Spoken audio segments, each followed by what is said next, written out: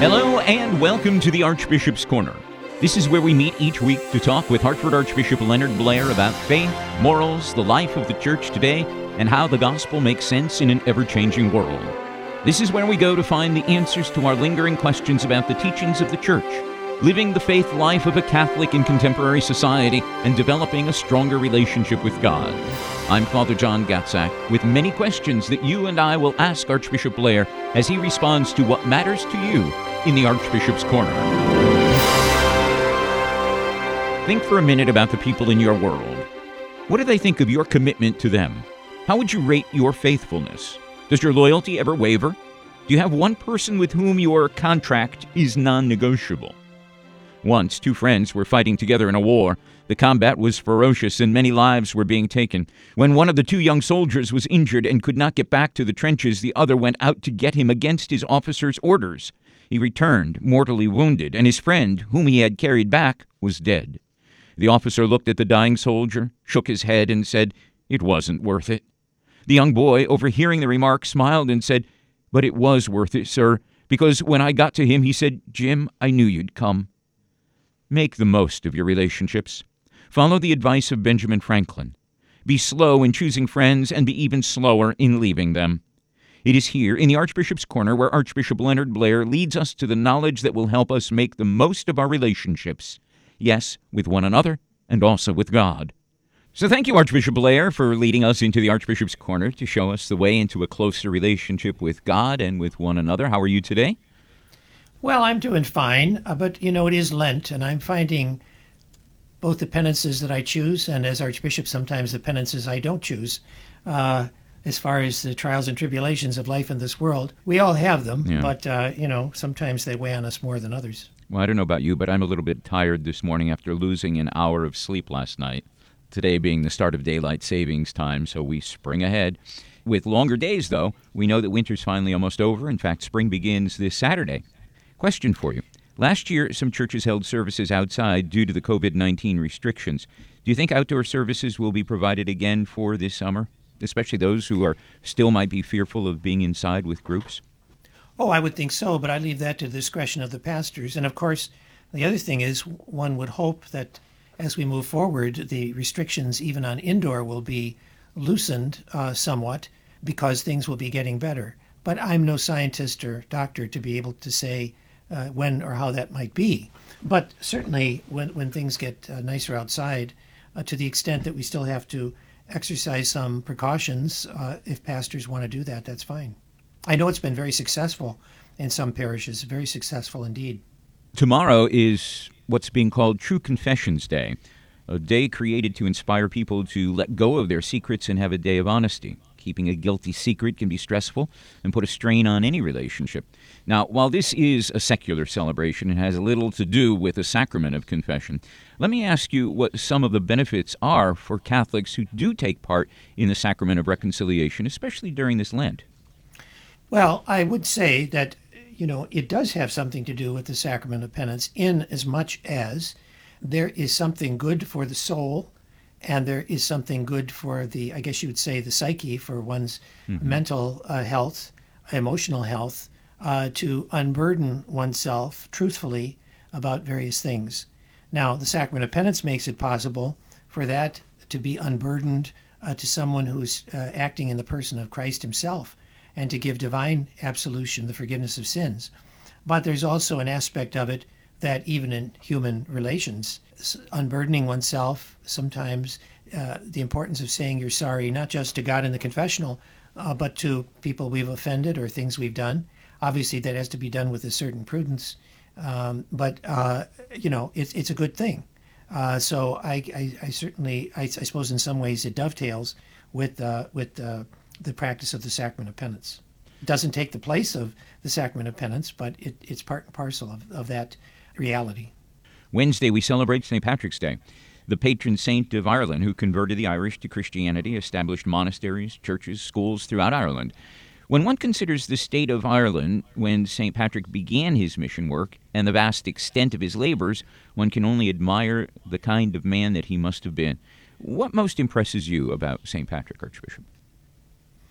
Well, I think when you look at the establishment, the foundation, the planting of the gospel of the church in so much of the world, obviously it's a work of grace of God, and there are really towering giants of missionary activity like St. Patrick that we can look to, whom God blessed and led to what we have. I think the most impressive thing about, well, or one of the most impressive things about St. Patrick is, he was captured and enslaved, and then he wound up going back to the place where he'd been enslaved in order to preach the gospel. How many of us, how many people would do that? Really, people lived a very rough life back then. They were subject to all kinds of. Our sufferings are more sometimes psychological, spiritual. Not to say that there aren't people in our country who suffer material and physical suffering very much, but I'm just saying, I suppose that for a lot of people, life was hard in a way that we can't really appreciate. And yet, somebody like St. Patrick in those days was intrepid and fierce in doing what seemed to be an impossible task. Thursday is National Supreme Sacrifice Day, and this day honors those who have made tremendous sacrifices for the sake and the good of others, as well as those who sacrifice their lives every day for us. When you think about supreme sacrifice, who immediately comes to mind? Well, Jesus Christ, because making the gift of self, certainly a Jesus who was innocence incarnate, willingly suffered for the guilty, for the forgiveness of sins. But I think the supreme sacrifice is the gift of one's life. And of course, there's the gift of one's physical life, people who put themselves in harm's way to protect others or to defend their country, their families. There's also the gift of self, supreme sacrifice, too, of people who dedicate their whole lives to a life of service in a way that might be menial, that may be very difficult, that may put them in danger. So those are all ways of putting your life on the line for others, and that is what we are all called to do in some way. Wouldn't you say that we, to some extent, we celebrate Supreme Sacrifice Day at every Mass? Oh, absolutely. Christ has made the gift of himself to the Father on the cross, and inasmuch as his death and resurrection are really what the Mass is about, yes, it's the supreme sacrifice. Friday, March 19th, is a very special day for all of us in the Archdiocese of Hartford. It's the feast day of St. Joseph, the husband of the Virgin Mary, patron of the Catholic Church, patron of fathers and carpenters, patron saint of the Archdiocese of Hartford. St. Joseph's Day is a big feast for Italians as well, because in the Middle Ages, God, through St. Joseph's intercession, saved the Sicilians from a very serious drought. You want to say a little bit about St. Joseph, and who is regarded by some as the forgotten saint, because some of today's Catholics see him as unimportant compared to the Virgin Mary? Well, there's no place for odious comparisons when it comes to the call that God gave to Mary or Joseph or to any of us. Each of us is totally unique and plays our role. And our role is essential, and it's something that entrusted to us by God to accomplish. So Mary did it in her way, and Joseph does it in his. First of all, let me say about the day that, even though it's a Friday in Lent, it is a solemnity, a joyful occasion. So this Friday is not a day of fast or abstinence from meat. Now, should we use that as an excuse to just say, whoopee, I don't have to, maybe we want to choose another day, but that's optional, that's up to you. I try to do that because I know that penance is good for me. But on Friday, the 19th of March, we are celebrating it as a solemnity, so it's not really a Lenten day that day in its observance. And I know a lot of people are surprised at that, but that is the reality. Now, as far as St. Joseph, I will say, too, that maybe make a little plug here, the Bishops' Conference of the United States has videotaped a novena leading up to St. Joseph Day. We're probably already in it now. I haven't started counting. They asked me, as chairman of the worship committee for the country, Bishops' Committee, to do I think the first day I did. So that would be on video from the USCCB, a nice reflection from a different bishop each day, and a prayer, which we video recorded here at the Pastoral Center. But So I do think before we move on, let me just make mention of the facts so that if anybody wants to view that novena, they could just go to usccb.org. Is that correct? I believe so. Yes. Okay. The other thing is that here in the Archdiocese, I think we have, or maybe you, Father John, on your website can make available some of the resources that have been given from the Holy Father in Rome, some prayers and things that people can make use of during this year of St. Joseph, but particularly on his solemnity on the 19th. Absolutely. We can certainly do that.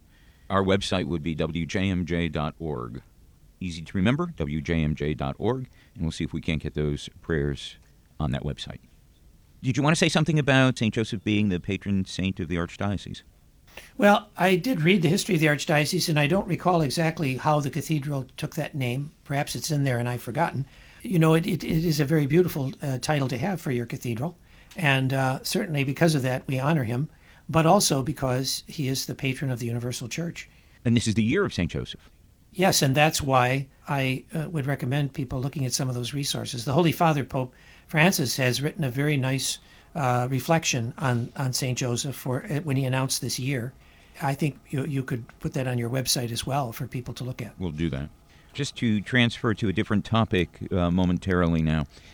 Lawmakers in the Public Health Committee of Connecticut's General Assembly have approved a proposed law to make it easier for people to die. It's the first time an assisted suicide bill made it through the committee, and now lawmakers will have to decide whether to change state law to make physician-assisted suicide legal.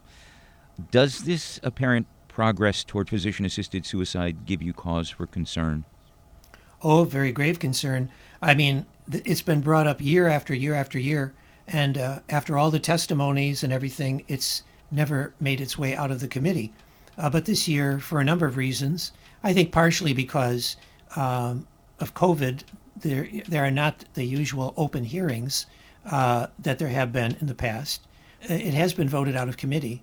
And all I can say is we have to do everything we can, and I urge people to speak up against this bill being approved now and passed into law for Connecticut. You know, I'm grateful to WJMJ for broadcasting the little message of mine, asking people to go sign a petition against the suicide law. And as I say from our bishops' conference, the object is to eliminate pain, not to eliminate the patient. With hospice care and modern medicine, there is no reason that a person has to suffer pain unduly when they're at the end of their life. And the Church has never taught that you have to use extraordinary means to preserve a life when their use is futile. So it's not like we're trying to say that people just have to be kept alive at any cost. And when I say cost, I don't mean money. I mean, any lengths. But that's very different than actively killing someone, a suicide. That is really not in keeping with God's law and with the truth about who we are as human beings. And it is a slippery slope. People who look online, I'm sure, can find out more how in places where assisted suicide has been approved, it then spreads to a whole mentality about suicides, about young people. In Europe, even children perform this death. I'm just saying that it is not a pretty picture. And like any of these things, the implications of it only gradually, with a whole new mentality, start to take over. So I would urge people to work and pray that this bill does not become law in the state of Connecticut. And to learn more about physician-assisted suicide and why the Church is so strong in support of the sacredness of human life, the value of human life, until its ultimate natural death, join me for a discussion with Chris Healy, who is the Executive Director of the Connecticut Catholic Public Affairs Conference, for a program that will air this morning between 10:30 and 10:45 after the television mass on WCCT television and WCTX television. That's Chris Healy. We'll be talking a little bit more about physician-assisted suicide and why we need to stand up against it. And thank you again, Father John, for all that you're doing to help in this effort. It's very important, Archbishop, I believe, that all of us have to join together because it's a matter of supporting the dignity of the dying process and allowing families to appreciate one another right up to the very end and not dispose of somebody because, well, we don't like their suffering. But there is absolutely no need for anyone to suffer today with the palliative care that is given and the support and the medication that is given so that no one has to suffer. Yes, at hospice, all these kinds of things are available to people. Let's take a look now at our gospel reading on this fourth Sunday of Lent. Today's gospel is taken from the third chapter of John's Gospel. So we hear the gospel account as it is dramatically presented, after which we'll ask you, Archbishop Blair, what you believe is especially pertinent to our lives as we journey our way through Lent. And as Moses lifted up the serpent in the wilderness, so must the Son of Man be lifted up, that whoever believes in him may have eternal life. For God so loved the world, that he gave his only Son, that whoever believes in him should not perish, but have eternal life. For God sent the Son into the world, not to condemn the world, but that the world might be saved through him. He who believes in him is not condemned. He who does not believe is condemned already, because he has not believed in the name of the only Son of God. And this is the judgment, that the light has come into the world, and men loved darkness rather than light, because their deeds were evil. For everyone who does evil hates the light, and does not come to the light, lest his deeds should be exposed. But he who does what is true comes to the light, that it may be clearly seen that his deeds have been wrought in God. What are your thoughts, Archbishop, as we hear this great theological affirmation by John? Well, a number of things come to mind. One is Jesus' reference to just as Moses lifted up the serpent in the desert, so must the Son of Man be lifted up, so that everyone who believes in him may have eternal life. This is a reference to the fact that in the wanderings of the Jewish people in the desert under the leadership of Moses, that because of their complaining against God, they were punished by serpents, being bit by serpents. And in the desert, you can imagine that this is a possibility. And this rather strange thing that happened, that Moses made a serpent of bronze and put it on a pole, and those who looked at this serpent, this symbol of death, were healed of their deadly wound. And, you know, even today, I don't know if it's still the case, sometimes medical, a symbol for doctors and medical care are these kind of serpents on a pole. Yeah. That comes from the Old Testament. And what Jesus is saying is that this was a prefigurement of his own crucifixion. In other words, the strangeness of looking at the instrument of death in order to be healed of death. And Jesus is saying that when he is lifted up on the cross, which is the most, how would you say, almost repulsive, horrible scene of suffering and death, that will be the cure for suffering and death. So that's one aspect of this gospel. And the other is judgment. And again, we come to this, as I think I've had occasion to speak before, like I think we talked about the gospel of Jesus driving out the money changers from the temple with a whip, that Jesus says that he has come for judgment. Whoever believes in him will not be condemned, but whoever does not believe has already been condemned. And the verdict, Jesus says, is the lights come into the world and people have preferred darkness because their works were evil. This is a reality as much today as it was back then. Mm-hmm. So again, we must understand that, you know, faith is a matter of life and death, not in this world, but for eternity. And we have to take stock of where we stand with regard to our belief. And of course, to believe in Jesus is to want to obey him, to have faith in him, to live according to his commandments. And none of us does that perfectly. We are all sinners. And Jesus came, as he says, not to condemn the world, but that the world might be saved through him. But the through him means that we accept him. And by accepting him, it means that we obey him. He said, whoever is true to my word, you know, if you love me, if you believe me, you will keep my word. You will do what I've commanded you to do. So a very good Lenten gospel to remind us of all these things. And the whole thing too, the contrast of light and darkness, that whoever lives the truth comes into the light, but those who do wicked things hate the light and do not come into the light. And how true that is, seeking refuge in the deeds of darkness and doing things that are underhanded and that are wrong. So let's all during Lent try to walk out into the light so that we can be saved. Well, it's probably one of the most powerful sentences in all the Gospels. God so loved the world that he gave his only Son, so that everyone who believes in him might not perish, but might have eternal life. There's so many important words there upon which you could write an entire homily. For instance, love, the word love, or gave, believes, not perish, eternal life. Pick one that is significant to you and to your faith life, Archbishop. Well, I don't, they're all very significant. It's difficult to do. Scripture, and I have occasion to reflect on this often, that our faith and everything about what Christ is and what he's taught us is not an either or, it's a both and. And when we forget that, then we are missing the point. Both and, not either or. There's love, but there's also truth. There's truth, but there's also love. There's heaven, but there's also hell. There's hell, but there's also heaven. At every point, we see that that both are part of this message that in the great sweep of what's been revealed to us, and we have to always be making choices. The choice we make that is either or is whether we will accept what Christ says or not. But once we do, then we have to accept the fullness of what is revealed and what is asked of us.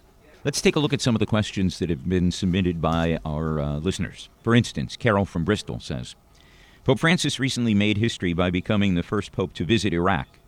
It is also the first trip that he has embarked on since the pandemic started. Of all the places he could have traveled to, why did Pope Francis choose to visit Iraq? Well, I think for two reasons. One is the utter devastation that's been visited upon the suffering people of a place like that because of war and terrorism and oppression. I mean, they've gone from brutal dictatorship to chaos to ISIS to everything. And so obviously the church is concerned about the peace and well-being of all people, whether they're Catholic or Christian or not. But he's particularly wants to go there for the second reason, and that is that the Christians of Iraq, which is one of the oldest Christian communities in the world, that was overrun by Islam many, many, many centuries ago, but still has survived in a significant way, that he wanted to give them encouragement because they have been brutalized, killed, and their churches and homes destroyed by radical Islam at this time, ISIS and people like that. And so the suffering, the Knights of Columbus, I must say, have tried to call our nation and our government, everybody's attention to the plight of suffering Christians in the Middle East, how terribly they have been brutalized and suffering. I think they said that there were over a million Christians in Iraq before all these events have taken place in recent years, and now it's down to about 250,000 people. Wow. At least it's probably 1 million Christians that have left Iraq, because I know it was well over 1 million some before. So this is why the Pope is going there, to try to give them courage. Priests and bishops have been killed. The Christians there that are Chaldean Catholics, they're Catholic as we are.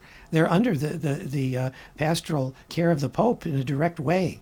We have Chaldean Catholics here in the United States. We have whole dioceses of Chaldean Catholics. They really, the Pope said, I have to go there. I have to give them my support, and I have to speak up on their behalf to the government in Iraq to protect these Christians who've been there from time immemorial. They're not recent. They were there before there was an Islam. We forget that in a lot of the Middle East, Christianity was firmly implanted in many places before Muhammad was born. But eventually that gave way to Islam, but those communities are very old.